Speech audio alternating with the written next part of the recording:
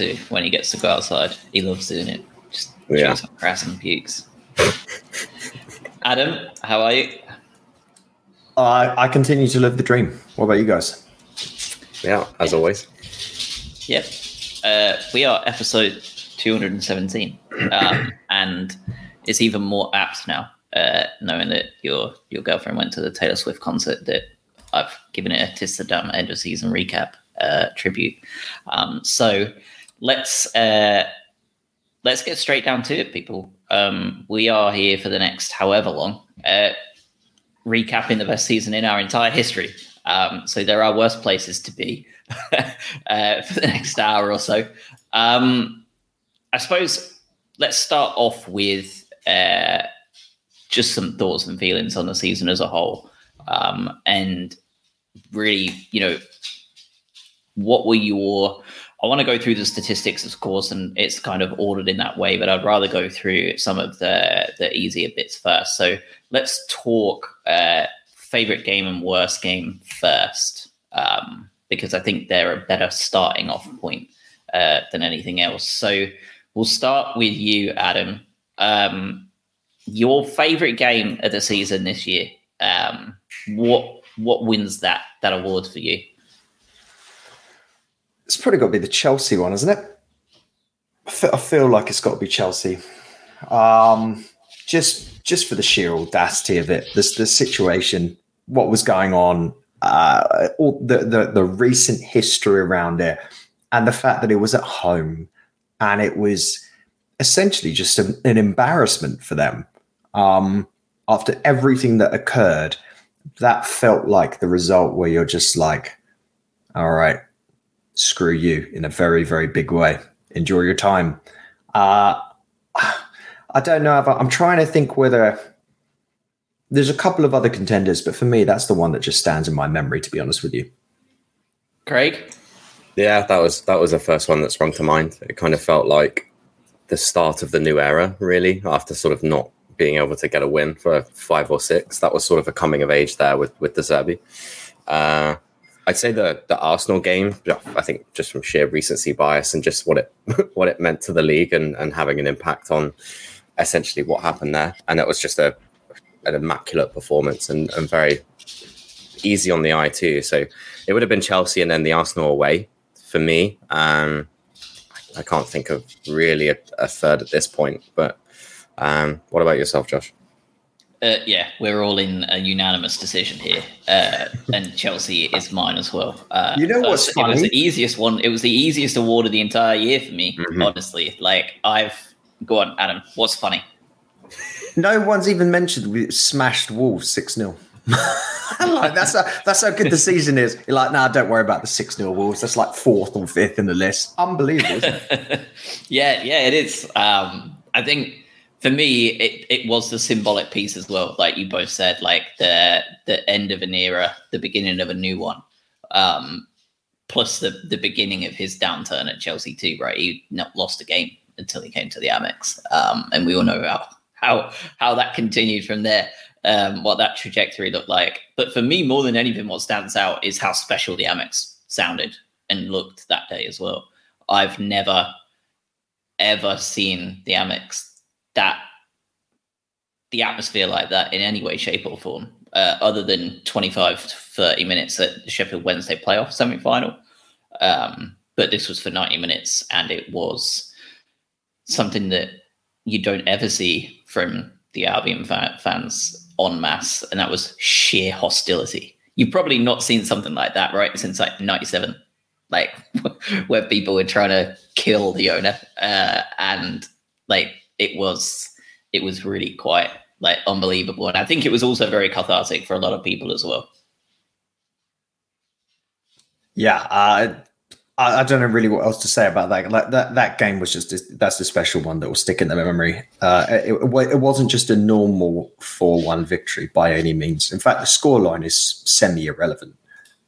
It was the pure fact that it was just like, you come back here and we're gonna give you a little spanking. Now off you go. Let's move on to worse games, because for Wolves fans, the 6-0 drubbing may well be one of their ones they highlight because it was that bad. However, Craig, we'll start with you. The worst game you've had to endure as an Albion fan this year. And to be clear, this is pretty much going to be about the only negative thing we talk about all podcast. It's been that good. But we will spend 45 minutes on it. So. Well, actually, no, we are, of course, going to cover the inevitable double pivot leaving, which is going to be a depressing 15 minutes, I'm sure, about McAllister and Caicedo. But in terms of season trajectory, I think this is about the only bad thing we have to talk about, which is just so nice. But Craig, what do you got? I don't know if my mic's... Yeah, disaster mic situation. Class. Yeah, 5 minutes in. I don't mind stepping it. I'll go then because I can sort of cheat then. Well, I'm cheating this. Can you hear me now? Yeah, it's all busted. Yeah. It's got some weird echo. Do you want to go? Give it a go. Give it a try. I don't want us to take your glory here. It is. I'm just going. All right, here we go. So I've got three. I've got three here. Everton, obviously, as Mikey's mentioned in the chat, Everton was an absolute disgrace. Just a disgrace. But there's a couple of other nominees for me. That Spurs game left probably the worst taste in my mouth all season, just because of how it was done. That 2-1 loss, because it just felt like it was stolen from us. Just when we were in a period where we were unbeaten since that Fulham game, which was February 18th, and that Spurs game was April 8th, and it was just stolen from us. Honourable mention as well, and Mike has just said this as I'm about to say it. Don't forget about Charlton. That was not fun. Like that was one where you're just like, how we could have a little run here. Let's have a little go at this. And you should not be losing. You should not be losing to Charlton on penalties. But yeah, I think Everton, just for where we're at in the season, that momentum that we had after Wolves and Man U, okay, let's push Europe. Let's do it. Eventually, obviously, it came out in the wash, but 5-1, you would have predicted the other way around on that scoreline at the time when playing Everton. So that was horrid. Let's do take two. Craig, what do we got? Yeah, am I all right now? I think so, yeah.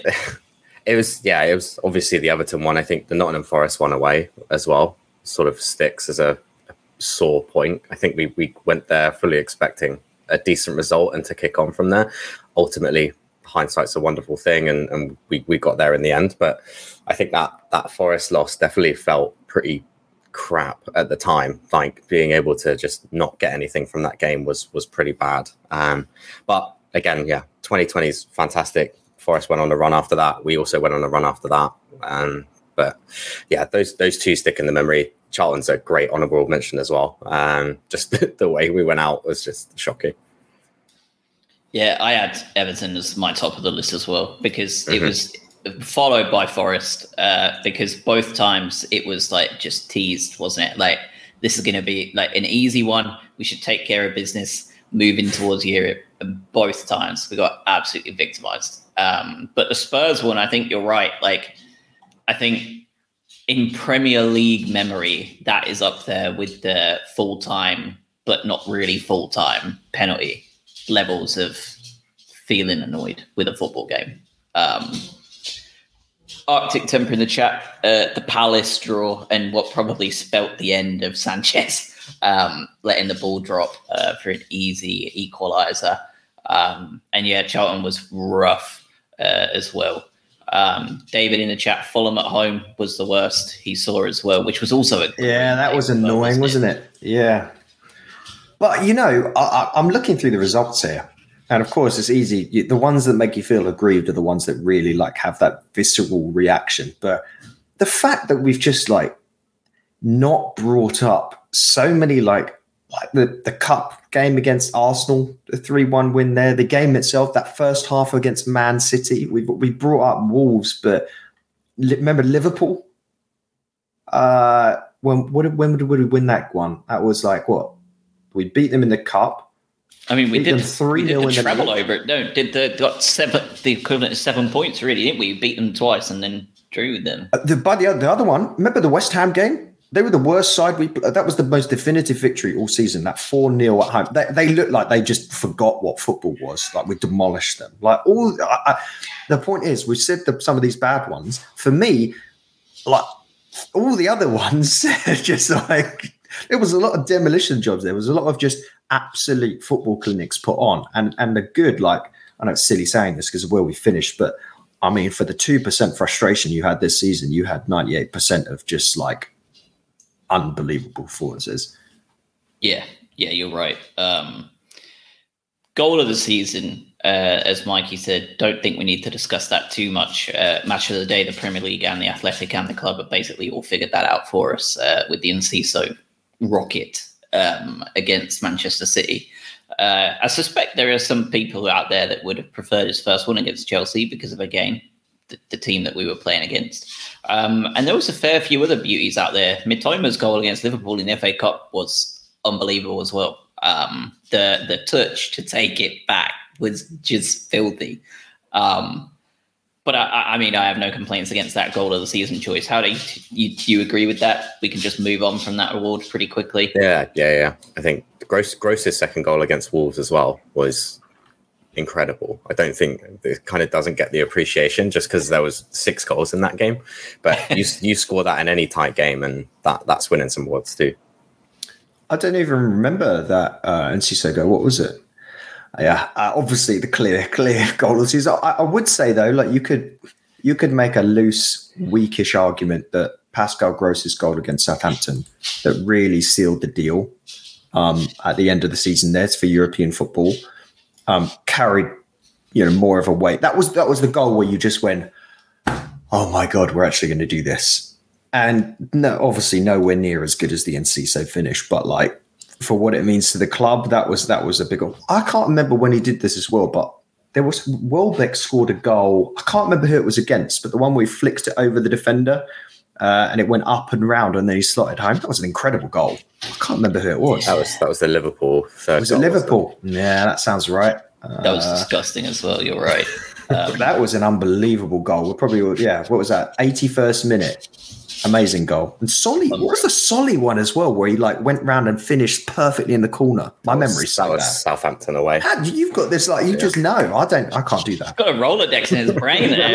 He's got a highlight reel. I'm just like, oh, this goal. 8 screens in front of me. The 45th minute against Sunset. His brain is just a TikTok of goals. All right, we're going to get to player of the season, but I'd like to go through all of the stats that we've picked out that we like the look of first, because I think that gives us a better idea of all of the performances we've looked at. Because I think for me, and I'm not going to try and speak for all of us, but I think the consensus online has been that this is probably the hardest player of the season vote that a lot of people have had to undergo. So we'll go through all of the big stats first before we get to that decision.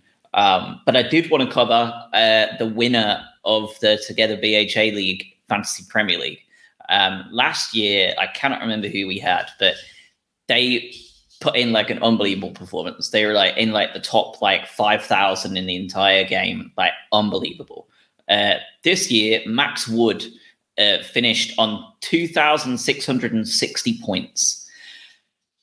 Not one to be outdone. He finished 948th in the whole competition of all of fantasy football. There are, for clarity, 11,447,257 players playing in Fantasy Premier League. Take away 50% of them as non-active, right, after like a week, or like burner accounts. So like there's probably about 5 million active players. And this guy finished 948th in the whole competition. And as the absolute cherry on top, finished the finale week with a 69-point total. Oh, can we ban him? I'm not. I think I don't know how many digits my finish was in the league this year, but it was not good. But you could probably classify it as one of the. You could mistake it for an inactive account, and it wasn't inactive. But yeah, congrats. But let's ban him. Where did you finish? Were you 40 something? Yeah, I was 43rd. I had a rough middle of the year and then ended up finishing quite well, but not great. Craig finished 54th, so not too bad either. Like he was 50 points off of myself, so like in that area, it's all quite close, isn't it? And then you finished 76th, so it feels wrong. That feels nowhere near as bad as it could be. You finished 76th out of 126. And at the bottom of the pile, there are some people who are absolutely inactive accounts. Well, I want to recount of this. I'm not happy with it. All right, Donald, we're going to move on. So let's cover some of the statistics, and let's start with the easy, low-hanging fruit. Top goal scorer this season, Alexis McAllister. Penalty, of course, penalty king as well, also helps. And top assist of Pascal Gross, which is absolutely nuts. But the goal scorers this year were absolutely insane. I think we had more goal scorers than ever before, over 5 goals. And truly is the De Zerbi effect, isn't it? Because everybody was getting involved in this one. And I think it probably just bodes well for the future and future seasons under De Zerbi, doesn't it? Everyone can back. I'm surprised Steele isn't on there, honestly. Yeah, I was just looking at it as well. Yeah, it's not seen a season like it, have we really? But yeah, that's the fluidity of what we play. I think everyone gets the chip in. It's great. Yeah, I don't know. It's hard to really. I don't know, think about how the change that we've gone from where it felt like we had about 2 people score goals last season, and it like, even though we had a great finish, like it felt like such a struggle, and now it's just so many individual players contributing goals to the team. It's just the ability that De Zerbi had to come in with a World Cup in between all this crap as well, and just turn around the ethos of the team from a possession-based, slow, clinical, create a chance, score to gung-ho, like wait for a moment, then interchange of passing and just slam the ball in the back of the net. It doesn't matter who it is nothing short of remarkable. And the fact that, he wasn't unanimously voted manager of the season is a disgrace. I know we're very biased, but like Pep, yeah, wonderful, mate. You did it. Congrats. Like, obviously, like it was good. And this, you could say the same with Eddie Howe at Newcastle. So how much have these idiots spent between them? This De Zerbi's come in and has spent nothing. I come in late in the hardest possible position when the team's been gutted, and taken this group to its historic ever finish. You don't give him the award, and you give it to bloody the bald fraud for like spending some oil money. Come on. It felt like they've backed the idea that he's going to win the treble and given it to him, because history will look at them poorly if he does and they don't give it to him. That's how it feels like. It feels like a total cop-out. But you're right in terms of what he achieved for us. So with thanks to RB Analytics for this, I've robbed half of this stuff off of you and then got some other stuff off FB Ref. So first, under De Zerbi, we are breaking all sorts of records in stats-wise. So we are first in the Premier League for shots, 531 under De Zerbi. Shots on target, a nice round 200. We are second in the league for possession, obviously just underneath Manchester City. We are second in the league for pass accuracy, just underneath Manchester City. I would suspect that pass accuracy might well go to top of the table, by the way, with a full season under De Zerbi, because that is what he was famous for at Sassuolo, where he would be had 4% higher pass accuracy as a team above Juve and Milan and stuff. So I feel like you'll probably see that jump up. We were third in the league for big chances, 99 created. We were fourth for high level of turnovers, touches in opposition box.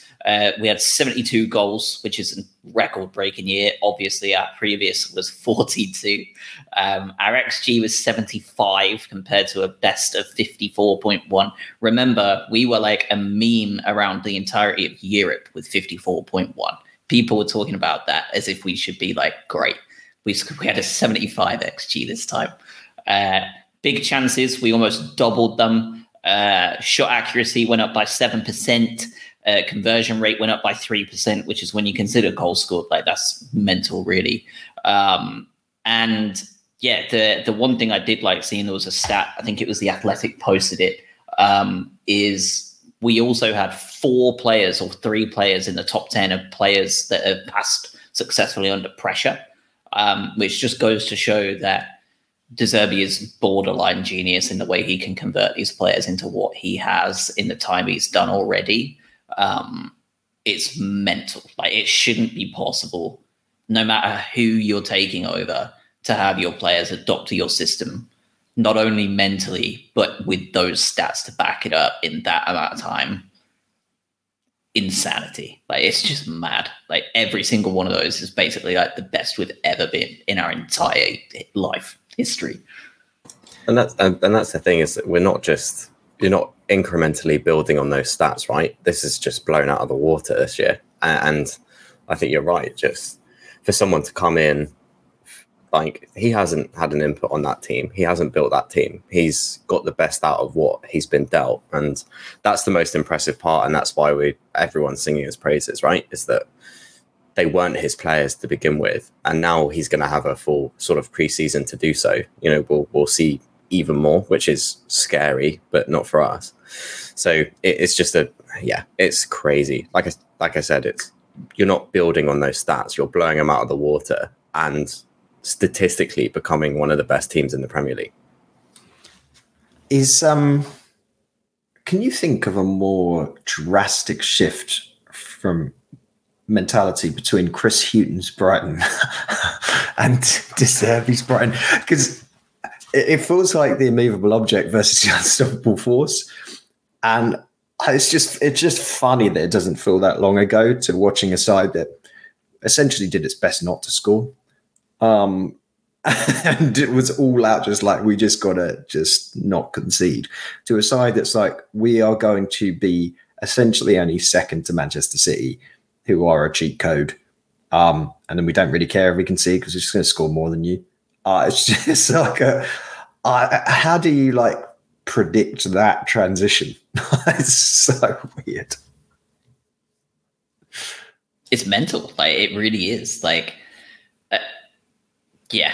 Like, I mean, you're looking at, like Craig said, like, the transition from Potter to De Zerbi has been seismic. So, like, when you look back at those games, like, I think Wolves away, where we fought tooth and nail for a draw, and I don't think we actually entered their half once to try and survive. And then you look at this team, and there are some players, quite a few players in that squad, that were in that Hughton squad. And the level they're at now is just unbelievable. Stephen Mitchell in the chat. I hope you're well, Stephen. Player of the season for him was Cucurella for allowing Brighton to buy Purvis to replace him. Fair. Steele, best assist to Matoma. Yeah, the assists, there's been some beauties, hasn't there? And when you think of all of the possession we keep and all the intricate stuff we play, we almost doubled our amount of through balls this year as well under De Zerbi. So he says he has a way of playing and a very clear identity and philosophy. But what he shows on the pitch doesn't really reflect that, because he's quite happy to just go long and totally rip teams apart, aka Brentford, and have no care in the world for going direct if necessary.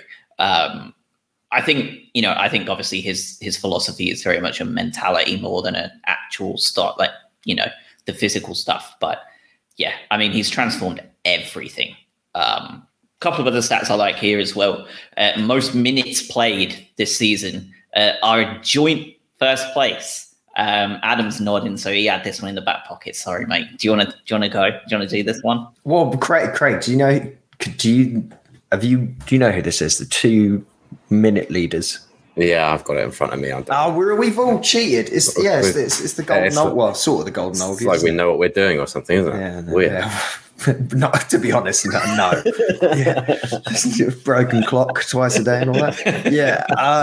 Yeah, it's Duncan and Pascal. At least that's what I've got.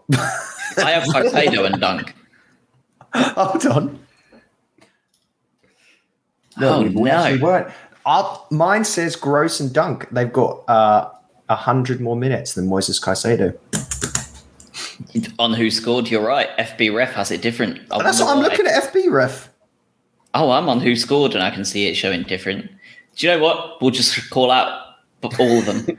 That's your top three. And it took us you less than 20 seconds for Craig to say, look, we know what we're doing to it very clearly. Just shamble it. Yeah. We're back to normal stuff now. That's perfect. Normal order. Mikey in the chat, it's fair to say De Zerbi has changed the mentality of the whole club. That's why we spent a club record 30 million for Pedro and bid another 30 million for Colwill. I'll give you two answers to that, Mikey. One is in agreement with you and one is being contrarian. One, we clearly have changed the mentality to an extent, right? Because we're going out and getting these deals done and we're not afraid to spend the money if it's necessary.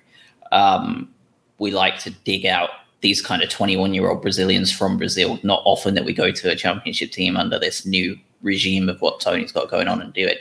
But we did spend or bid over £40 million on Darwin Núñez at one point. And that was absolutely verified by Naylor himself. So that means the club basically verified that we were willing to spend over £40 million on Darwin Núñez. Would you say our transfer policy has evolved since the Darwin bid? It's a pun. It's a pun. Just it's fine. Doesn't matter. We'll move on. When you look, but genuinely, I'm glad that didn't go through.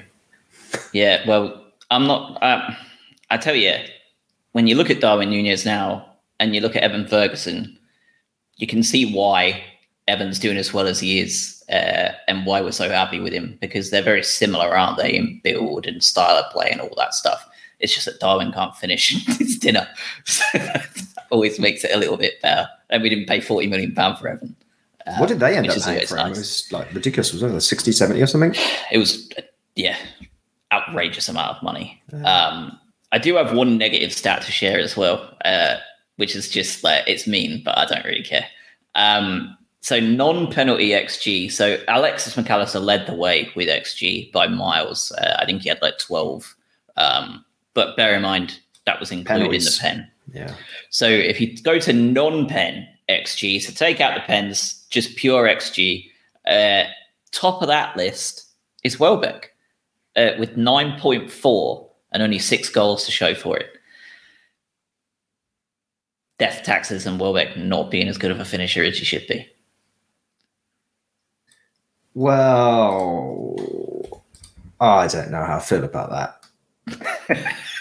I'm trying to organize by my table. I'm trying to get myself a little XG per 90 minutes.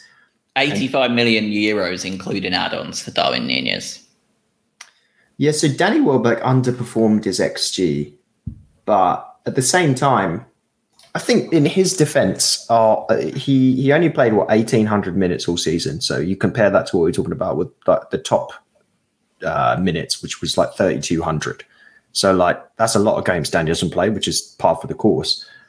But we also tended to field Danny Welbeck against the harder teams for the role he plays, where he comes back a little bit deeper. So I know I'm sort of contradicting the XG stuff and that, but like he plays a slightly different role as opposed to that sort of out and out poacher now. So that's, you know, I will stand for Danny Welbeck if I need to. All right, here's the big one then before we get on to the rest of it. No, that's not. Do you have any others? Do you have any other stats that you wanted to share before we get to the player of the season decision? Anything else that's piqued your interest that you would like to share with the gang? Maybe it'll come up in the player of the season nomos. Could do. Tease. I don't think I have anything else for now. All right, well, let's do it then. Who wants to go first? No pressure on who wants to go first with player of the season. All right, I don't mind going first because I don't think there's a wrong answer here anyway. So the pressure's kind of off. I'll go second. So then we'll leave Adam with the spotlight at the Give end. me the scraps. Yeah, perfect. Yeah. And yes, if you have the same player, please stay. It's just not like the man of the matches that we try and be as diverse as possible. This is a one-hit wonder. You've got to say you player of the season. Mine's going to be Jack Hinshelwood when you've reeled off everyone. I think we were just talking statistics and stuff like that, and the person at the top of most of them is Pascal Gross for me. I think just obviously we know how good he is, but I feel like the level that he's at now, especially under De Zerbi, is just next level. I don't know why he's not in the Germany squad. I think people are starting to ask the same as well. But you got 9 goals from midfield, 8 assists as well. Like, he's completely off penalties as well, so there's no penalty kicks in there either. And just does a job wherever he's asked to do, whether it's defensive mid, whether it's left back, right back, wherever you want to put him. He's still able to dictate and control a game. And it's just silly that we've had that player for since 2017.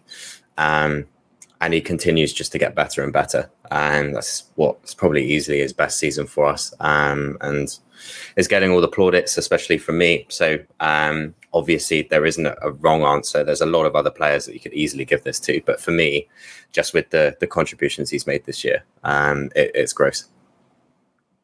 I'm glad I'm going next because I'm just going to pile on. I did have to think long and hard about it, though. I truly did. Like, I had 1, 2, 3, 4, 5 players on my list, 6 players on my list. I can't remember the last time I've had more than 2 on my list. And every single one of them had genuine reasons to be there. But when I looked at it, every single time I tried to dice it up any which way, emotionally and stats wise, Pascal just was there. Agreed on the Germany squad. I know he's 31. I know that argument will be made, but you cannot say that he could not help that squad, even as a squad player, with the experience he's had over the last 4 years in the Premier League and his time in Germany. I refuse to believe he could not provide something different in that squad, even if it's just for the starting 11 players that are younger that are playing.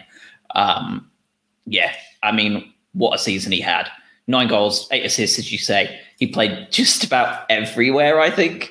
His positions on who scored were excellent. Right back, left back, central defensive midfield, central attacking midfield, and even as a striker for 4 games, they registered him as a striker for 4 games based on his heat map, which is hilarious. For me, to add to that though, the emotional side as well of scoring that goal v Saints, he was the first ever goal scorer for us in the Premier League. And he was the guy who just shot us into Europe. That was just the Ted Lasso-esque story arc of just perfection for me. It was just wonderful. And I think he probably stands to gain the most of any player in the squad or yet to be purchased by Alexis McAllister leaving. Because I think the impact he's had and De Zerbi has seen, I think he has every reason to think he could be a huge beneficiary of that, even if it's just for 1 year with the Cups and Europe and the Premier League. The guy better continue with his cardio. I know he's mad about it, and his distance covered is insane every single year, but he better keep it up because I feel like De Zerbi is going to be asking a lot of him in this next calendar year. Adam. Well, this was very tough, but I think you have to give it to the guy that on only 4.4 XG scored 7 goals, 2 assists, incredible performances. It's Leandro Trossard. I think it probably is Pascal Gross, but I have shat on this player for a humongously long time, and I never thought he was capable of this season. So I'll lob mine over for Solly March.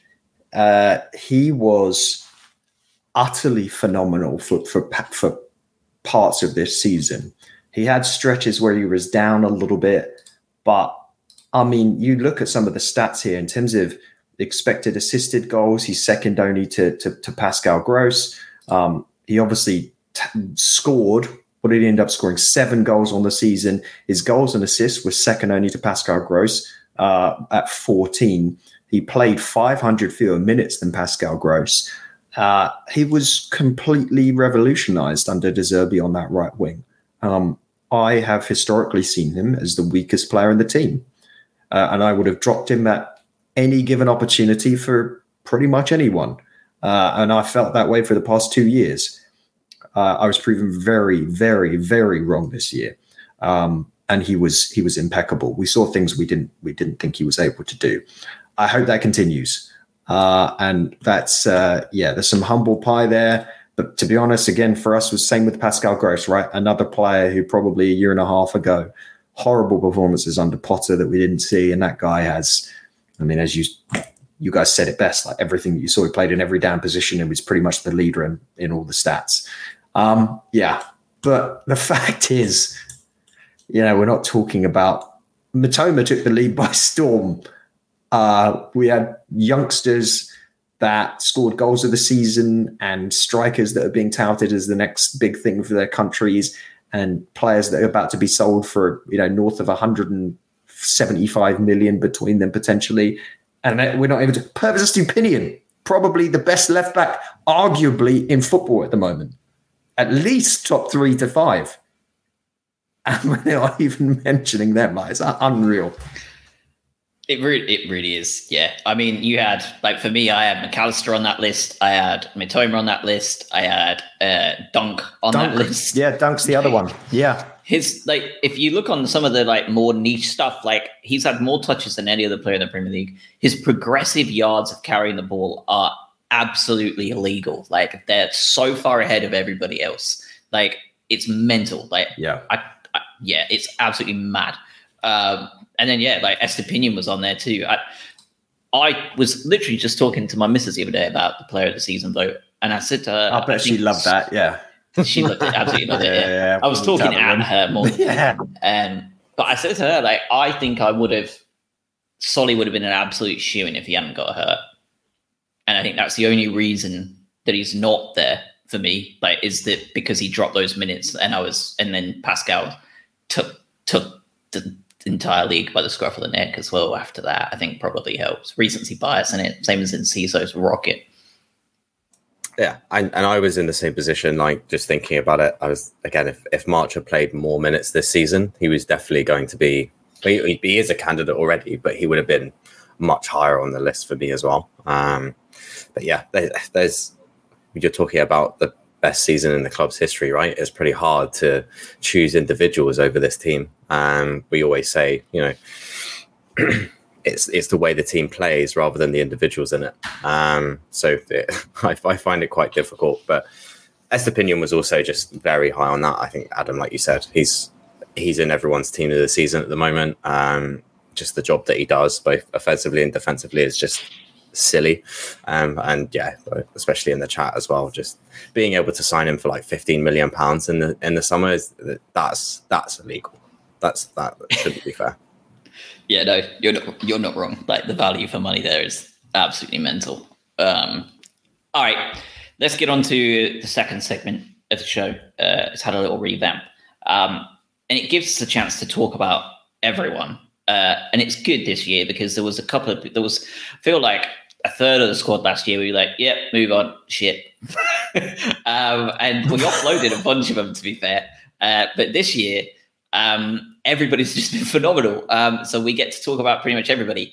So we are going to essentially sort the squad into 4 different buckets. They're going to be expendables, get rids, wouldn't be sad to see them leave, not interested in seeing them in a Brighton shirt again. Squad players, European depth players, these are the players that you're going to be looking at that are, I'll give you an example of one for me. Sarmiento, been hurt, but he's clearly a great player. He's going to offer a lot. He's going to be a player that we're going to be utilising throughout the season. And then you've got first 11 players. So these are the players you're expecting to start week in, week out, as and when fit and sensible to start. We're obviously not going to be making them play every single game ever. And then we've got top of the list because Adam insists that everyone can be sold for any amount of money. So we've got rid of the unsellable group and we've moved it to only 4. You can only pick 4. And that will be our 4 pillars of our Albion squad, right? So our talismans. These are the players you want to see playing. Even if they're 50% fit, you want to see them in that starting 11 because they provide a better spine, whether it's left back, right back, or centre half, or in the middle, like wherever. They provide everything you need to see in that starting 11. You can only have 4 of them. And I think it would be best if we started there because this one's going to be a big one. So we've got four allowances. I say we pick one each with no arguments and then have a 4th option that we all discuss before slotting in. Does that sound fair? Well, this feels like an important distinction. Are we including players that are almost certain to leave? Because there's a couple of them that will go on that list. Yes, we are including everybody that is currently part of this active squad, including anybody who is on loan, aka Levi Colwill, should be part of this list as well. Okay. All right. We might as well just say Lewis Dunk is the first name on the team sheet, isn't he? Easily. Yeah. I think Estepinion's on that list for me as well. I think he has to start. Yeah, I think it's fair. Yeah.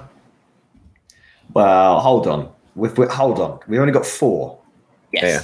We've got to have Mac and Caicedo on there, and then we missed out bloody player of the season. 2 of them, and Mitoma. 4's not enough. I'm afraid there's only 4 allowed. And we've all got 1 each. And I'm going to put Caicedo down there. Our win rate without Caicedo is 23%. Our win rate with him is over 50.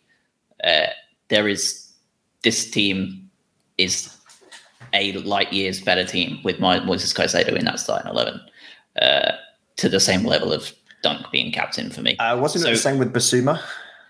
Yes, it was. We tend to really value one specific type of midfielder, and that's an incredibly combative box-to-box midfielder that's technically excellent. So I'm sure there's thousands of those we can just pick up off the street. There's an endless list of them, in fact. Hold on. So who have we've got Dunk. Is Estupinian yours, Craig? Dunk, Estupinian, and Caicedo. So we have one more pillar.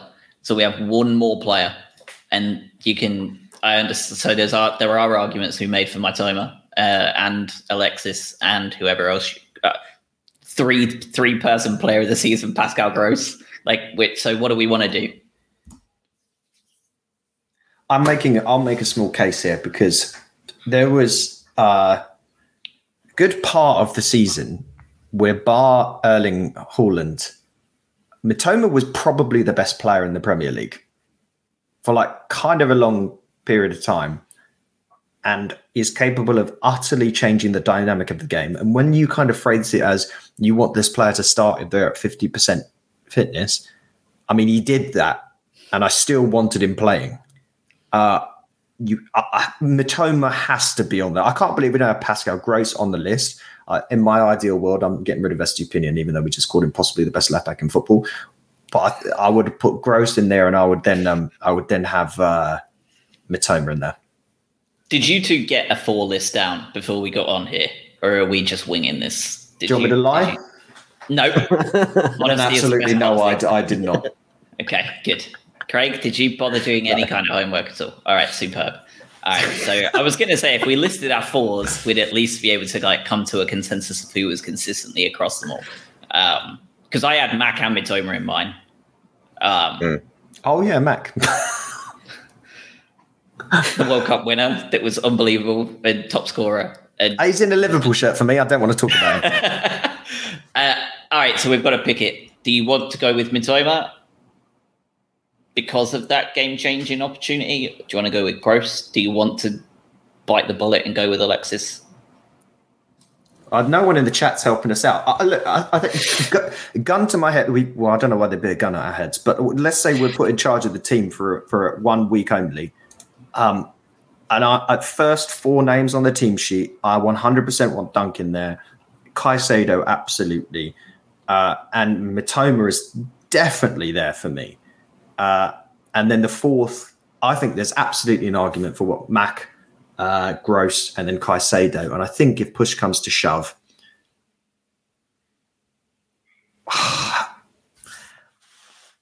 think it's gross for versatility.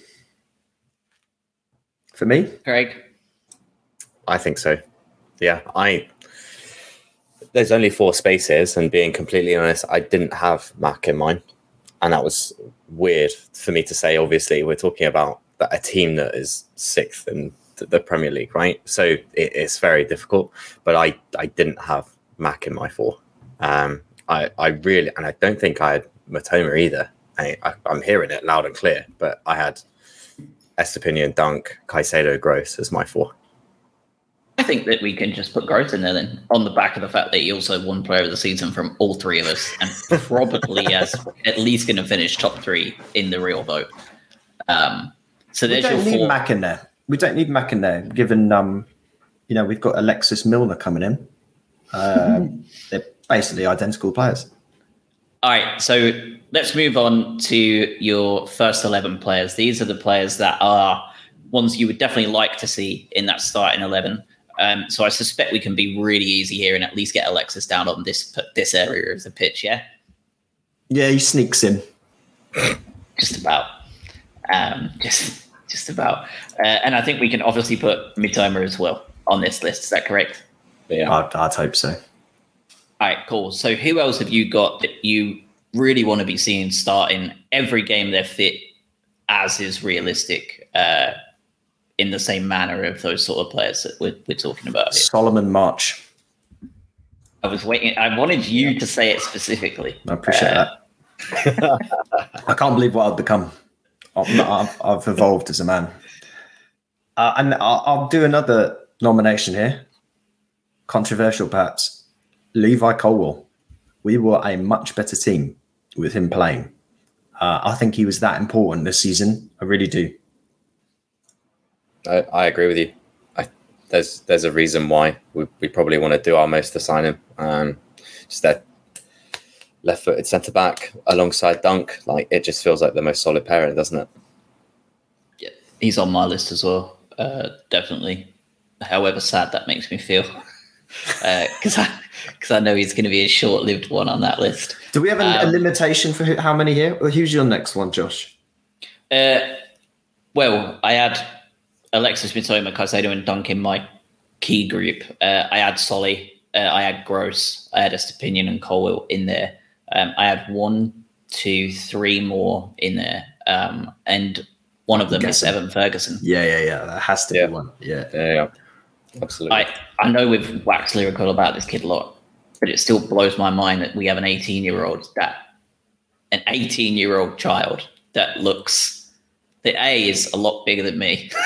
So if he ever sees me, I hope he doesn't punch me in the face saying that. And B is one of the, I can't believe I'm saying it about a Brighton player either, but if I was watching him play for Wolves or Newcastle or Arsenal, I would consider him, just from watching him on the eye test, one of the most natural predators in that position at 18 that I've ever seen.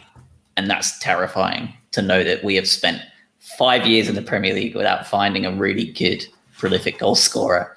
And we've got one on our hands at this young age. To me, we talked about him going on loan, I think, this time last year.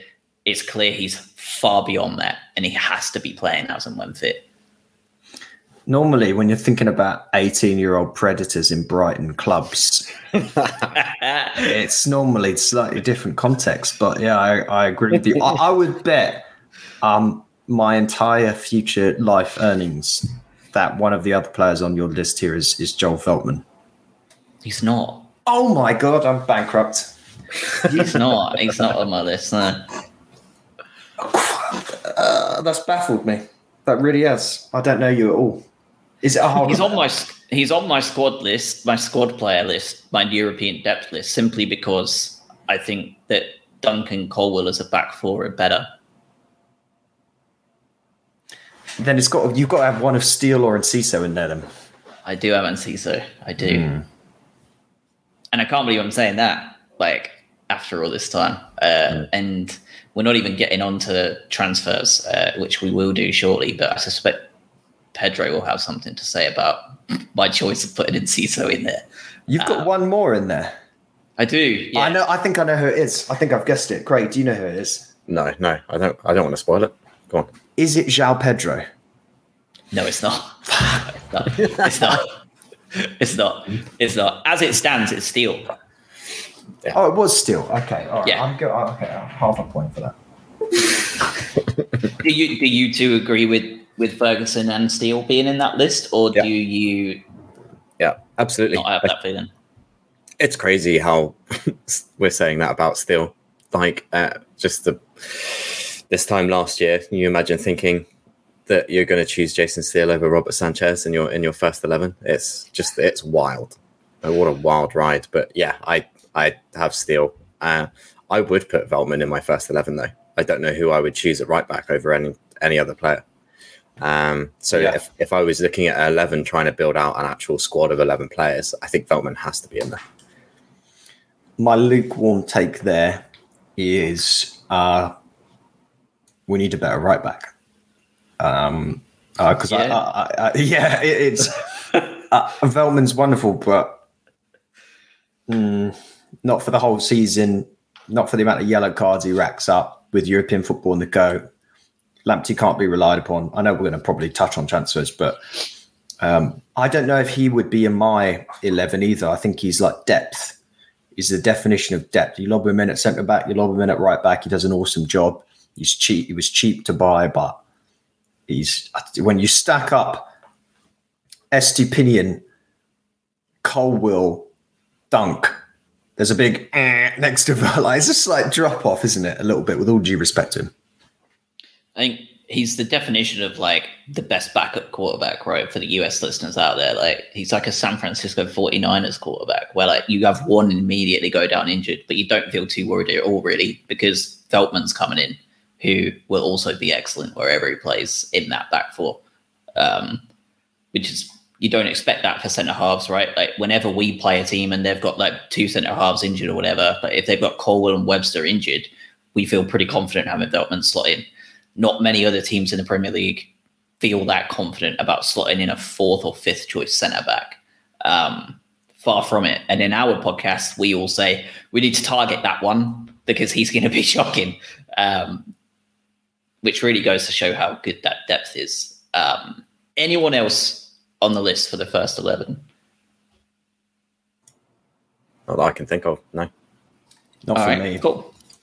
So I suspect let's go with the expendables and get rids here then, because pretty much everybody else is going to slot into the Europa group / depth group, and we can kind of just focus on the rest of those as a whole. Pick out players we want to talk about instead of spending the next 40 minutes going through random people like Adam Lallana. So who have you got on your just don't really care list? If they leave, it's like, all right, cool, have a good one. Robert Sanchez. Yeah, I don't really have anything more to say. Robert Sanchez is a shitty attitude. Get rid. Right. Yeah, that's just about the attitude, isn't it? It's not about his actual play. I think he's a good goalkeeper. I think he's just throwing his toys out the pram. I like the part where he used to come out and claim the ball and just flap at it. That was my favourite part. Great shot stopper. Yeah. What's he? He isn't that great. Reasonable. That's one of the most interesting things I saw going through all this stuff is that Steele and Sanchez are insane at shot stopping, and they're bang average by Premier League standards. Both of them, very average. Maybe it's just his frame and his reach that makes you think that. I don't want to, obviously the stats are what they are, but let's not be revisionist. Robert Sanchez for a period of time was a fantastic keeper for us, but he was a fantastic keeper at Potter's team, not under De Zerbi's team. Yep. I've got Van Hecker on my list. Yeah, put the S2 for that. We're going to get absolute abuse for this. Yeah, I know, but I know it just we just talked about the centre half depth and being comfortable in that, and we didn't mention him once. I don't think about him once. He's sort of, if you're going to be, and let's say we're including Colwell in this conversation because we're talking about the season. You're talking if everyone's fit, he's probably your fifth choice centre back. and I wouldn't be too bothered really. And I'm including Veltman as number 4. So like if he's your 5th choice centre back and he can't play any other role in terms of versatility in this team, I don't see it. So.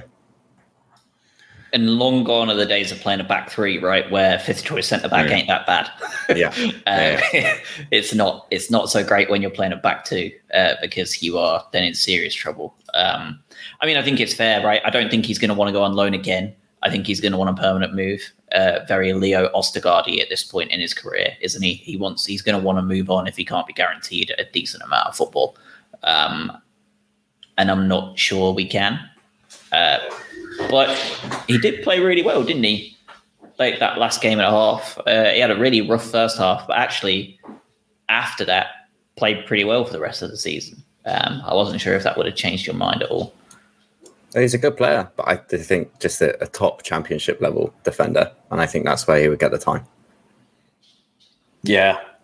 I know that there's going to be people talking about how, Haaland didn't score and what a great job.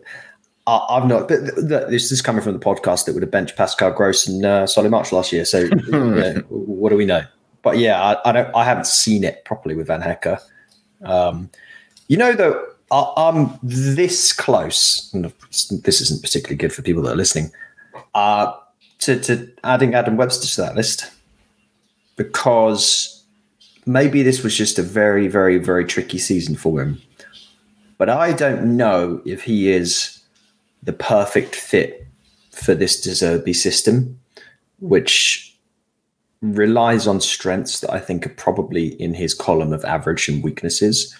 And his strengths are about what we saw the previous couple of seasons, moving the ball forward, being positionally aware, all those kind of good things. And he's not asked to do that anymore. Injuries have got the better of him this year as well. He's now obviously firmly in the frame of backup with Colwell. Now, if we don't sign Colwell, are you happy with Adam Webster being the pairing for the whole rest of the whole of next season with European competition involved? Because I'm not. So I think he is depth, but it's the same for me with Tariq Lamptey. Can you rely upon that depth? And that brings up, I'll segue onto that, which is I think Tariq Lamptey is in this list for me. Lamptey is in this list for me too. I hate saying it, but like it feels like one injury is rough, right? But I think he is shown at this point that this league is too much for his body. And you are seeing it happen time and time again. And I'm going to add a caveat to that because I think Lamptey at any level of depth is good because of what he brings when he does play. Even when he got asked to play left back, when he did play that left back role for like 4 games, he was excellent there.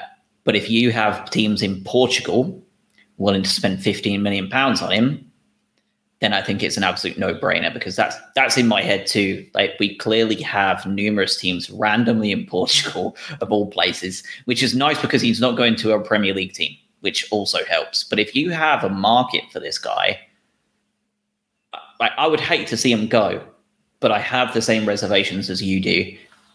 And knowing that he has people interested in him, it feels like it would be silly not to listen to those conversations at least. Yeah, I think his injury record is obviously an issue as well. I think there's the validity of having reliable depth, right? And I think Webster's in depth for me. I don't think he's expendable. I think he stays, but I think he's going to be more of a backup, more of a depth sort of player.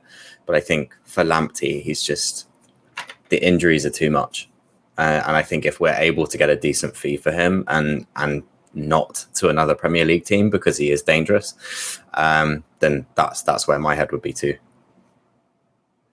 I've got another potential. Ayari. I think he should be on loan. I think. Yeah. I don't want to get rid of him. It's very clear that he's obviously very raw and there's a player there. I think he's around at the moment purely because we just had no depth. Obviously signed in January. I think he needs to go out and go on the pathway of some of these other guys that we've sent off to do their pilgrimage elsewhere. That's just the. I agree with you. We didn't have a lone army option, but I think he's a really good candidate as basically being the only one on this list that I think would be willing to and should be on it. Because like I said, I don't think Lamptey or Van Hecke would be willing to go on loan. They would want a permanent move. Unless it was like a permanent with option to buy, right? Like you get in a lot of European teams these days. That wouldn't shock me. But yeah, I think for the most part, I think you're right. And we will talk in like 2 months' time about players that are coming back from our loan army, because I don't want to go too much into those players until we know whether they're staying or going or not. But we have Ayari already with a ton more experience and a player that I'm really excited to see under De Zerbi, and that's Alzate. So I would just be intrigued to see what he brings to the table. In the same way that Solly March was revolutionized, the technical attributes of Alzate were always excellent. I'm intrigued to see what he does when he comes back from his pilgrimage to the Farmers League, as you said. So we're not forgetting about Adingra, by the way, as well. Obviously, we can't put exactly because I'd lob him in depth as well because I'm very excited about his potential next year. I think for him, I don't think there's a chance in hell he's going anywhere again either. I think he's definitely back to stay. But I don't want to get too ahead of ourselves and start talking about all of them and hoping, and then half of them actually do just piss off because De Zerbi doesn't want them. In the same way that Sanchez was a shocker, right? I don't want to waste 10 minutes talking about Adingra and he comes back in and De Zerbi just goes on a 10-minute rant about how shit he is into the press and Enciso, how selfish he is. You do make a good point, though, because we have been rumoured, as of Arsenal, with, is it the Galatasaray right back? Yes.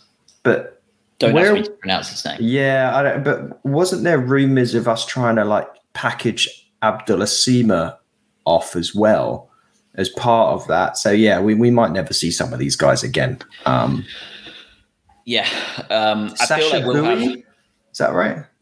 Sasha Bowie, possibly. I don't know. We're gonna have a lot of them to cover in the next month or two of players coming in and then going straight back out, because I think De Zerbi will know pretty quickly from some of these guys. So expendables, we've got Sanchez, Van Hecke, and Lamptey on the list. I agree with you, Craig. I don't think there's any way we can put Webster on there yet. I would be gutted if Webster and Colwill left and didn't come back. I think we need, especially if we're happy to let Van Hecke go. I think that's a problem. So in the squad depth, then we've got Webster. Well, hold up. You've got more. I hate that Mr. Bean, team. The Mr. Bean one where he just keeps bringing out pets. More and more players Adam wants to get rid of. No, piss off, gone. Well, hey, look, bin. This is a side now. This side is now has a very, very different set of goals for next year. So there has to be turnover, because the players that have served you well to survive in the Premier League are not the same players necessarily to go on a mission to inevitably try and face Sevilla in the final of the Europa League. I don't have a definite here, but I have 2 question marks. Two. Jakub Moder and Dennis Undav.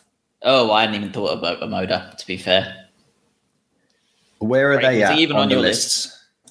He's not on my list now. I forgot about him as well. He's such an unknown to me at this point as to when he's going to be back, what he's going to look like. I didn't even think about him. So you've got the floor for Jakub Moder. Oh, God. Moder on the dance floor. Yeah.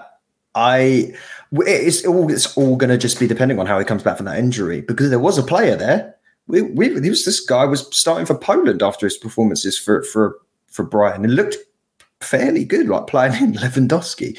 And we played him at left back at parts. We played him defensive midfielder. We played him central midfielder. But that was a big double injury that he got. And I think there's a very big chance there that's a guy that they just go, shades of, why am I blanking on the name of the awesome left winger that we had that never came back from his injury properly and just petered his career out?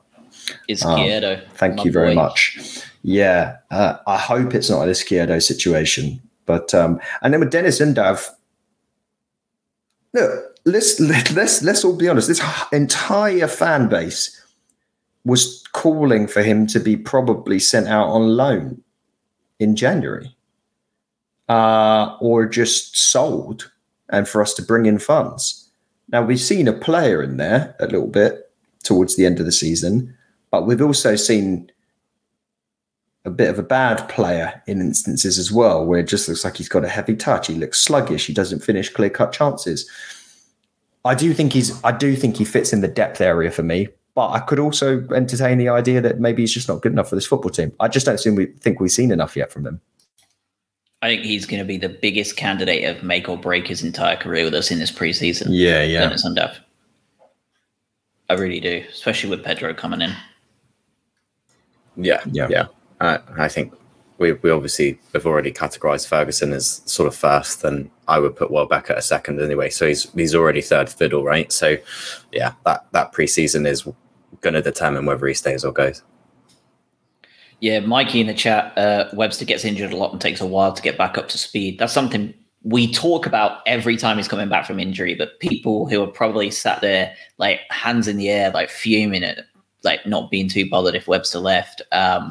That is something that is worth bringing up. There's a lot of games coming thick and fast. We can't afford for you to spend 3 games to get back up to speed when those games are Liverpool, Bayer Leverkusen, and Manchester City. Like, we just don't have that option anymore. Like, we have to be fighting on all fronts, and we need people a bit more reliable than that. Mikey as well, asking if I'm doing my rumour spreadsheet again. No, not even for money this year, Mikey. It is transfer Twitter is one of the most toxic, horrible areas of football Twitter there is. And it was a depressing experience sorting through Albion rumours every single day. And I could think of probably nothing worse to spend my time on. So no, I will not be going through the rumour spreadsheet again. And that is nipped in the bud. Mikey, if you would like to do it, you are more than welcome to take the mantle and come on the show and talk about it once the window closes. We'd love to have you.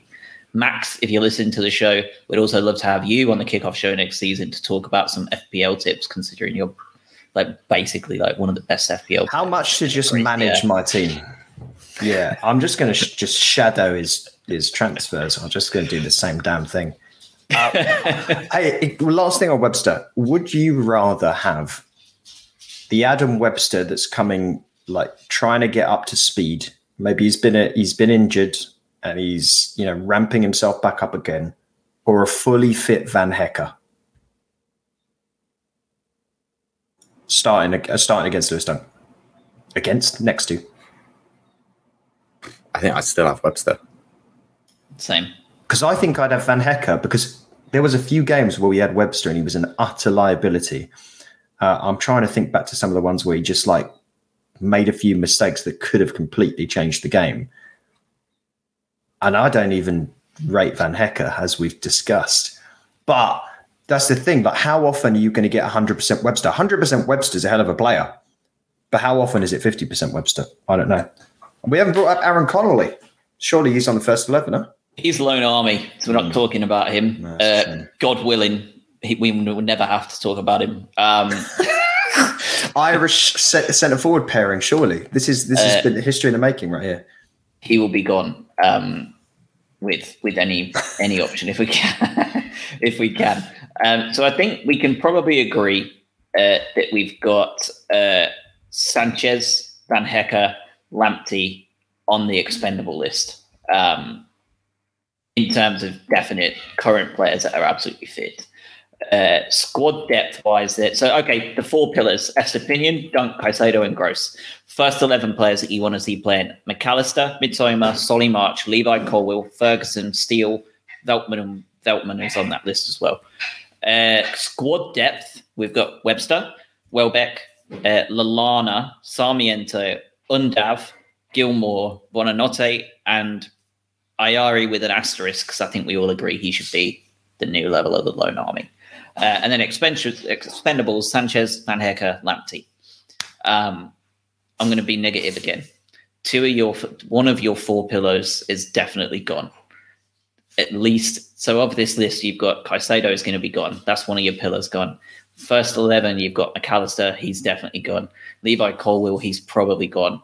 It's worrying looking at this list as to how much depth we need. And I think we're going to have a really long and possibly really exciting conversation about the returning Lone Army this year, because I think that there are so many spots up for grabs with this group of players that are coming back that they should be coming back thrilled with the opportunity that could be presented to them. To try and put it on a positive note, I think that the level of opportunity in this squad for those people coming back, like you said, Uradingers, Alzate, Sema, whoever else, like the sky is the limit for some of these kids. Like it is unbelievable the opportunity they're going to have.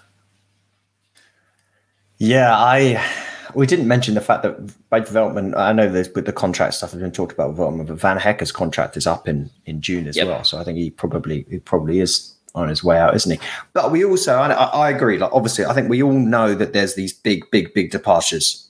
João Pedro is done. Now you do not sign your record ever transfer, and he does not slot into your first 11. So there's one replacement for the first 11 group.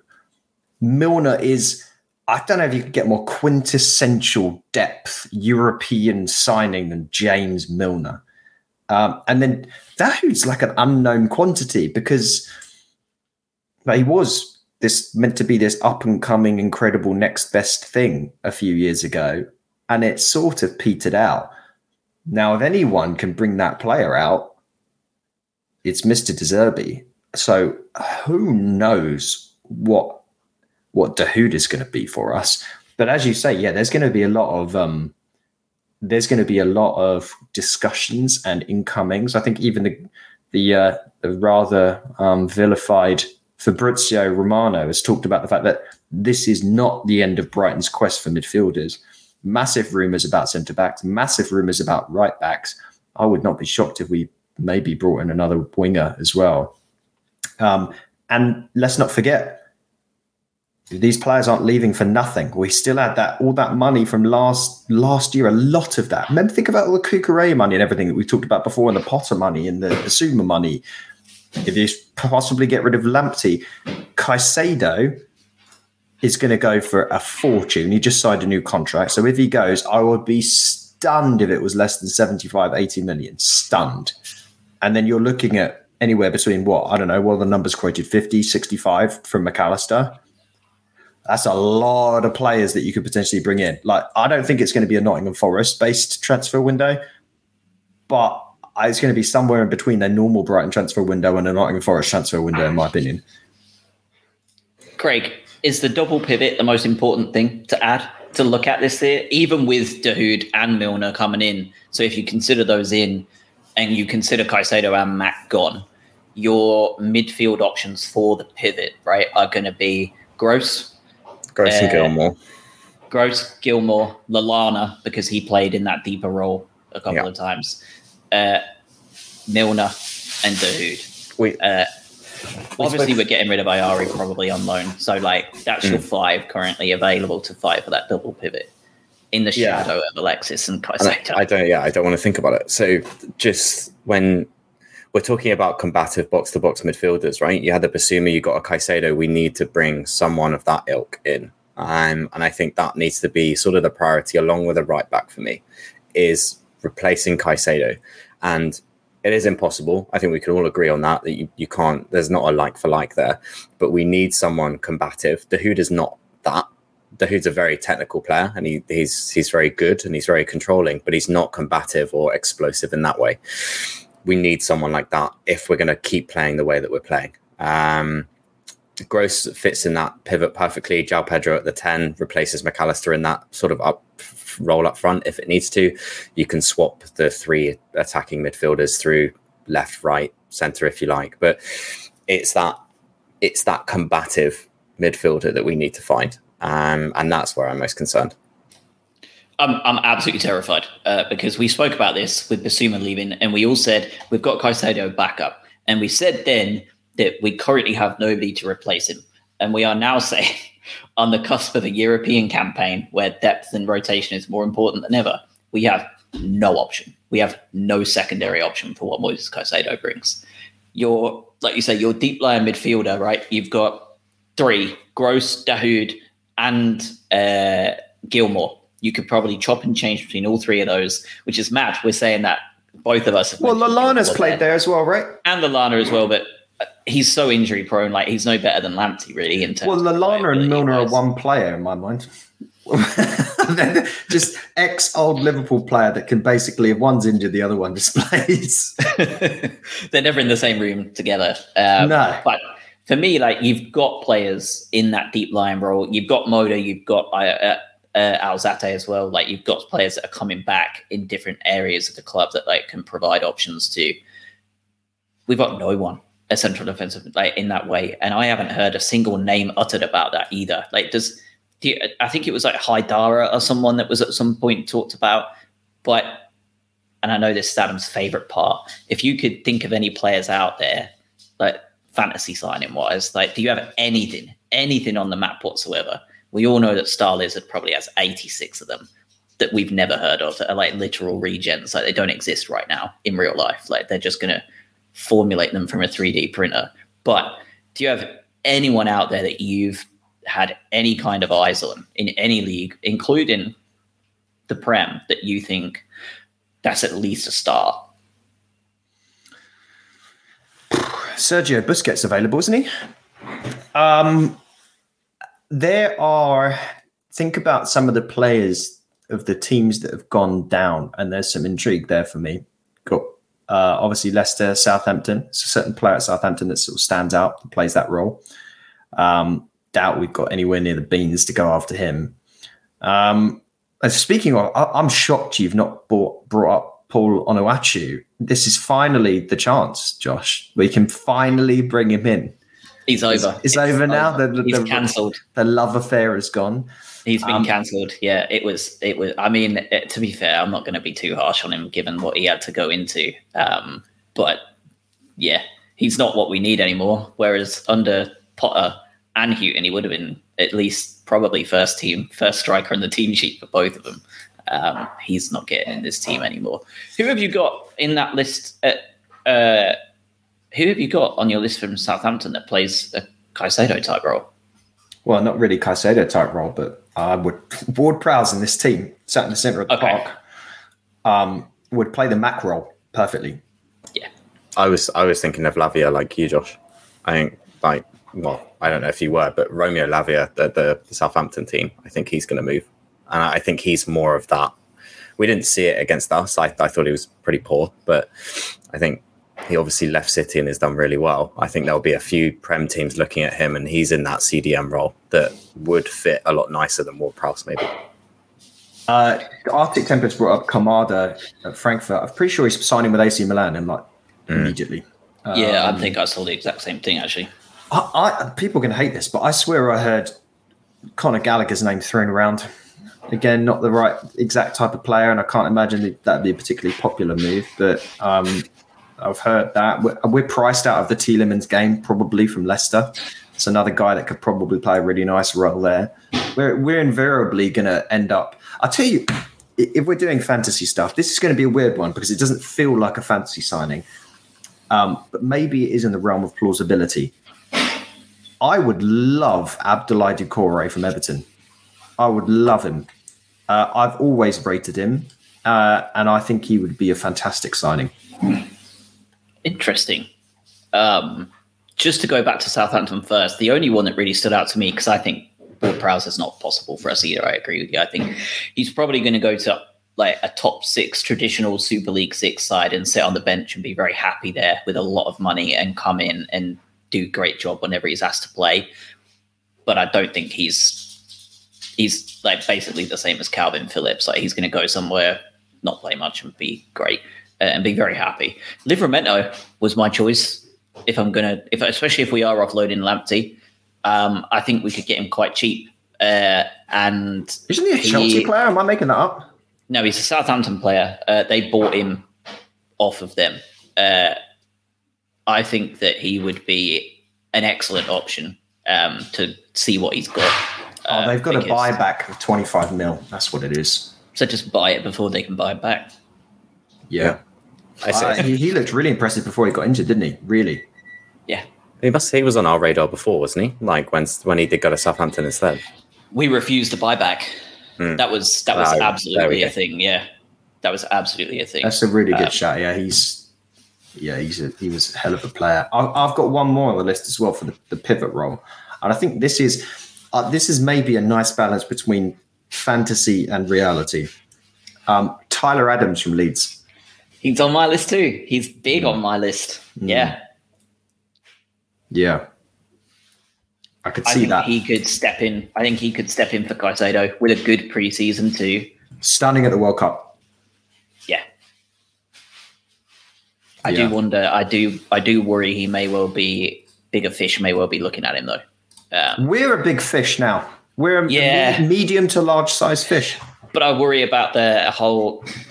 We need to get in a replacement for Casemiro when he inevitably gets 8 red cards this season, and they spend that money on Tyler Adams to Manchester United, for example, or a certain Arsenal midfielder goes to prison because he's an absolute criminal, and they replace him with Tyler Adams. Like that, they're the worries that I have. I don't think City will be interested. I certainly don't think Liverpool would be interested. But I do think there are teams in that Super League 6 that would be willing to spend a lot more money than we would on him. But he was on my list though, Adam. I really like him. He would be a phenomenal player under a De Zerbi side. Surprised you didn't have James Maddison on the list. Yeah. I would love James Maddison. I don't think we can possibly. Well, again, I think we can afford everyone at this point. That's the funny part. We can. And look, this is a different proposition as a team now. This is not when an agent goes to a player and says, "You've got an opportunity to go and join Brighton." They're like, "What club is that?" But there's plenty of players out there who play for these small nations or are younger that might not have even heard of Brighton. And it was like, okay, well, you'll be in the Premier League. Don't worry. Then you can get your move to Manchester United in the future. Now we are on the map. After this season, the plaudits that have come in for the style of play and everything that De Zerbi's done, the fact that we are now in the second European Cup competition, this is now a destination.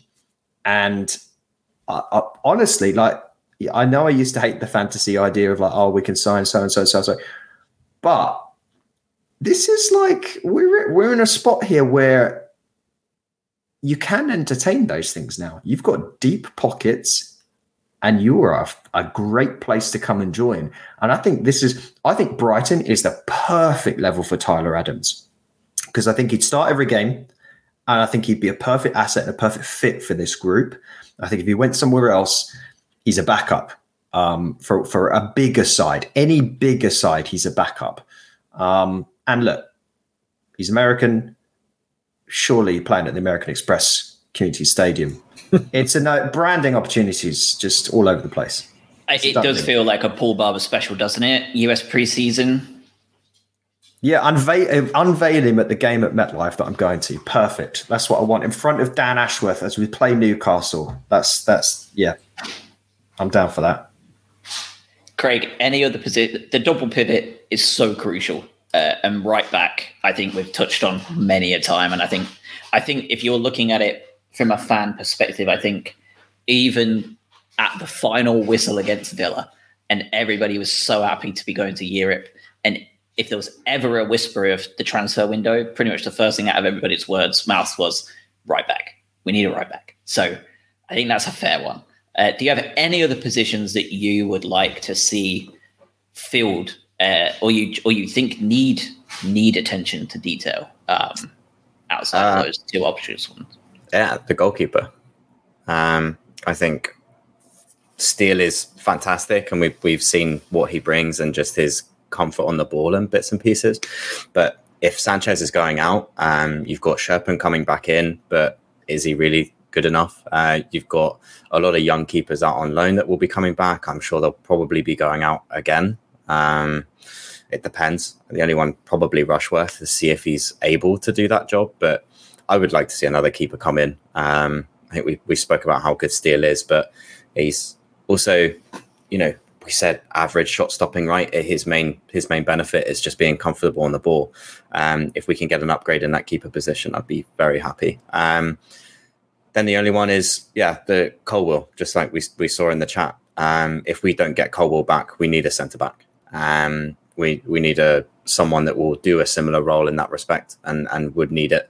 I agree with Adam on the Webster front in that, is he going to be a European level centre back next to Dunk? I would have my reservations about that. So I definitely want to see a centre back come in as well.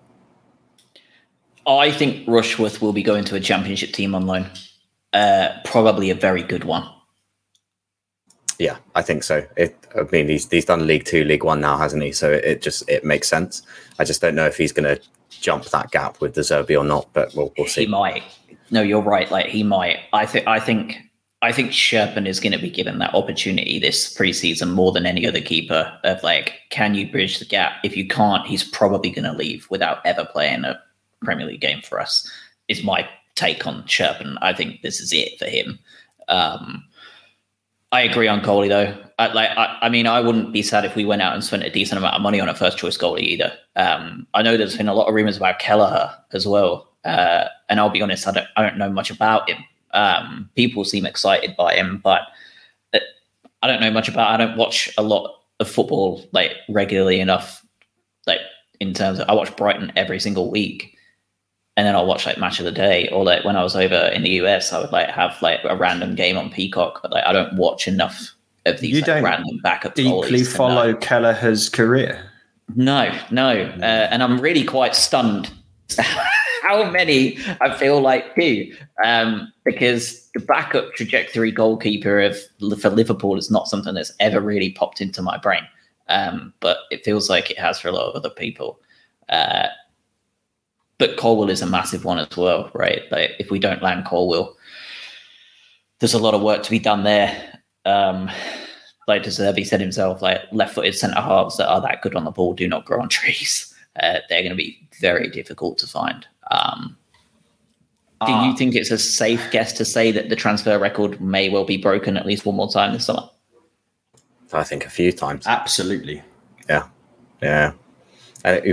We have such a shockingly low transfer record compared to the teams that we're going to be now competing against, right? So you're saying 30 million is sort of breaking that ceiling. I can easily see it. You're selling Caicedo for 80. You're selling McAllister for 65. You're telling us our transfer record is half of what we got for 3 of our players in the last 2 years. I feel with the depth and the bits and pieces we need to do now, it has to be broken. James in the chat has brought up the options at centre back if we don't get Colwill, the Ukrainian centre back. I'm quoting Charlie Parker Turner here because we had Matvienko was rumoured last window, well not last window, it was when De Zerbi came on board basically. Shakhtar player that I think he would love to have. Supposedly we had a few bids rejected there. Shakhtar fairly tricky to negotiate with at the best of times. And also another name that seems to have been thrown out is Calvin Bassey, who went over to Ajax and did not apparently do particularly well this year. I do not see that as a fit. I do not see that at all. And I've not watched a single minute of Matvienko's career. So I have no idea there. But look, I think this team doesn't just lob out £30 million bids for 19-year-old centre-backs. I think there is a slight air of, maybe desperation is the wrong word, but I think this club has got centre-back marked as the most alarming position of need. Because we saw what happened towards they do not want to start Van Hecker against Manchester City at the end of the season again this year, especially now you've got a whole other additional roster of games that are going to happen on Thursday nights. And look, I hate to say it, but Lewis Dunk isn't getting any younger. There's some Adam Webster's not a young guy anymore. I would love to see a scenario unfold that if Caicedo does go, it is to Chelsea, and we can factor Colwill into that deal somehow. But as much as I'd hate to see Caicedo leave, it feels like there's inevitability. Liverpool are going to sign Mac, and that puts Caicedo on the list of who? Arsenal, Man United, Everyone. and Chelsea. Everyone. Yeah. Every big Super League 6 team, probably every international based team too, because he would fit into Barcelona, he would fit into Madrid, he would fit into Bayern. I don't think many of these could afford him. Well, Barcelona definitely can't, but and Madrid are signing Bellingham for an ungodly fee, aren't they? Yeah. But and Bayern have got some Kimmich, Musiala, they got a bunch of players, right? So, but yeah, I agree with you. I mean, the fact is now Dortmund are going to have a Bellingham-sized hole in their team. With Bellingham money, with a boatload, give us some of that money. We'll take that. It's not Dortmund's style though to buy a player for that amount of money. No, it's not. But It'll be a Prem signing. I feel like it is mental that we're talking about these teams on a Brighton podcast, isn't it? Yeah, it's mental when you think we'll be playing them. It's still a pinch me moment. Yeah, it's crazy. Yeah. Looks like we're linked to a Japanese right back as well. There's been a lot of rumours of us linking ourselves to more Japanese players. I think there is a bit of a smoke and fire with that. I think we are possibly looking into that market more than once after this Mitoma absolute success. And we were looking at, I think it was like Haraguchi as well from Germany before Mitoma even came in. We definitely have eyes over in Asia, don't we? Like I know we have eyes everywhere, but like there seems to be a genuine like look in there. I feel like we definitely have some proper eyes on that area of the. I want us to sign that Japanese striker, Kazuyoshi Miura, who is still playing at 56. Let's get him in. As a coach and a player. He's literally played 3 games in Portugal this year. He's 56. I mean, I genuinely don't know if I'll be able to walk at 56. This guy's trotted around a football pitch. Absolutely nuts. Just have him talk down to Milner. He scored 55 goals for Japan in 89 appearances, and he hasn't played for them for 23 years. There are people listening to this podcast that were not a twinkle in their father's eyes while this game was banging them in for Japan. This guy was banging them in for Japan between 1990 and 2000. I don't know what I've gone off on this tangent, but I cannot believe this play. Oh, that's the point. I feel like all the Japanese player rumors, I think it's probably just bloody lazy journalism. I just, they got Mitoma, he's good. Who's a good Japanese player? Let's get some clicks for that. I'm sure they'll do the same with some Ecuadorians. Who's good from Ecuador? They'll bring them on. I think it might be somewhere in the middle, though, right? You've got this sort of South American group, right? You've got sort of Mitoma bringing someone in from his sort of culture, or maybe his nation, or even if it's a friend or something. Culturally, it's just a fit. Like, people are going to be happier if they have people of similar cultures or nationalities around them. So I don't know if that's something. That's just lazy from my part, right? But you have a few Ecuadorians together. They seem to be happier outside of football as well as in football.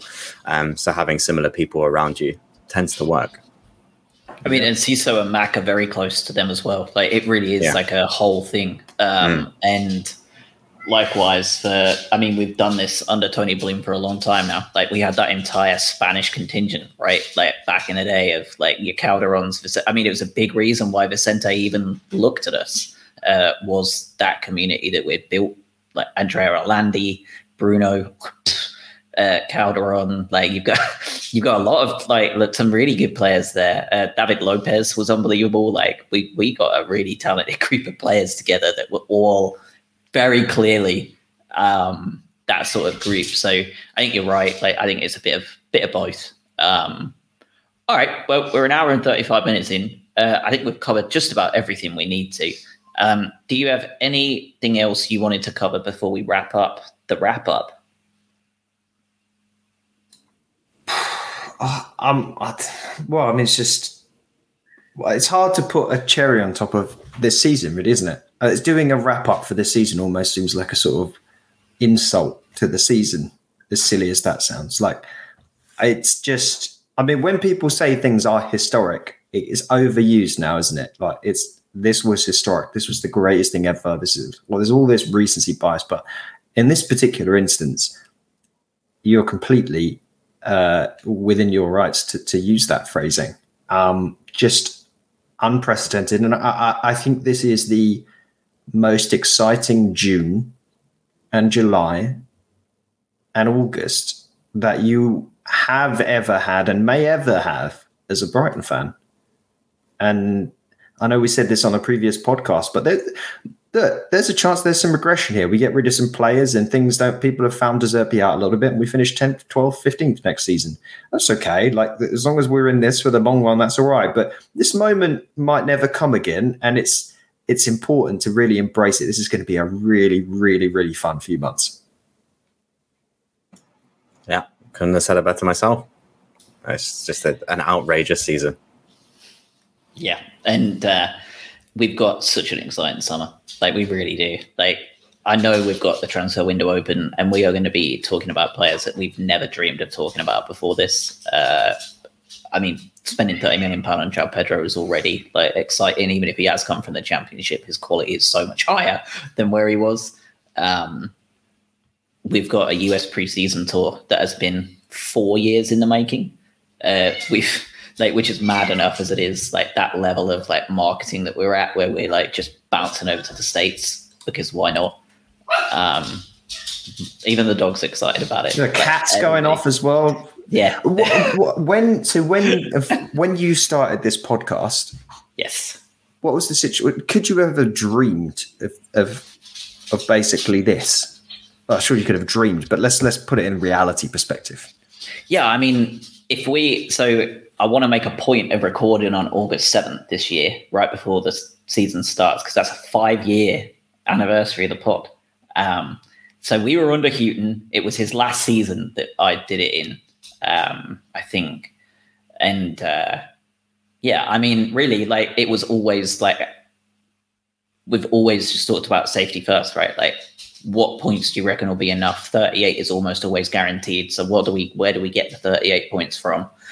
What do we do? Who do we look at to like try and bring in from like the Championship or some like really obscure area that no one's ever heard of because no one else is going to be interested? Like, yeah, I mean, like, people tweet and talk about the fact that, like, you know, like, there's no way that, like, if you'd have told 13-year-old me, and I'm the same way, like, if you'd have told me going to the Withdean that like this would be the future at 33, like, I'd have told you absolutely mental. But it is mad to think that even 5 years ago, when I started this podcast, that I would have said, well, how do you work that trajectory out that quick? If you tell me in 10 years, I have the faith in Tony to make that happen. If you tell me in 5 years, we're going to be in the Europa League and basically second to only Manchester City in almost every positive metric in football, I would have said, how does that happen? Like, what are you talking about? And if you were to then tell me that it was all thanks to Vladimir Putin, I would be even more stunned. You would have probably had to almost, with that context, you would have had to have predict that Abramovich decided he was sick of Southwest London and went to buy Brighton or other oil money. Because, I mean, let's face it, like, Houghton football 5 years ago, and then to what you've just described, I think at the time, anyone of semi-sound mind would have said the club must have been purchased by a nation state or some absolutely obscene foreign billionaire, because it's not really within the realms of any historical precedent that's been set for most clubs. And sure, you've got the Leicester stories and these other things, but I mean, it's just manic. It's manic in all the best ways. I think that really wraps it up for us. Usually, there's not many podcasts in the summer because there's not really much need. I know we spoke about this last week as well. Traditionally, even when Brighton are active in the transfer market, they're not really active, are they? They sign 3 or 4 players and you don't see 3 of them because they go immediately out on loan. This summer, I suspect it's going to be a little bit different. because we've got the Champions League final coming this weekend, and then 3 days later we have the fixtures released, which will be worth keeping a very close eye on when you know what games are going to coincide with our European campaign. We've then got 3-4 weeks gap before you've got 3 weeks basically of calm, and then you've got preseason, US preseason tour, and whatever else is going to happen after that. So you've probably got 3 weeks where the transfer rumors are going to be mental. In those 3 weeks, if not before, you're going to see McAllister go. You're probably going to see Caicedo go. I guarantee you're going to see something mental, like a lot of money bid for one of Estepinian or Mitoma or someone you don't expect that we will reject and not care about. I don't think they're going to go, but I think something's going to happen that's going to scare us a little bit. This summer's going to be fucking mental. It's going to be bad and great and everything in between, just like this whole season we've just had. So I'm sure that you will be hearing from us throughout this summer because it's going to be a lot to talk about. And we're going to have both of you on the ground at the US stateside tour. So get your little mini mics ready, boys. Yeah, I need to get that sorted. Yeah, that'll be fun. That'll be really good. Looking forward to it. It's going to be exciting. Yeah, God. It may be the next time we talk is oxymoronic emergency podcast. Yeah. Because we've made some audacious signing. We've sold McAllister and brought in Ward-Prowse and Ronaldo on the same week. Messi. Oh, God, you imagine seeing those free kicks at the Amex? Ward-Prowse, unbelievable. Yeah, that'd be nice, wouldn't it? Anyway. All right, fellas, have a wonderful summer. Enjoy everything that's coming, good, bad, and scary, and anything in between. Because, like Adam said, we may never see it again in our lifetimes. We just don't know. Rather enjoy it now and not have to worry about it. So, have a good summer. Be safe, and we'll speak to you whenever the hell we speak to you. Thanks, everyone, for all your seasoned listens. Yeah, appreciate it. Yeah. Thank you.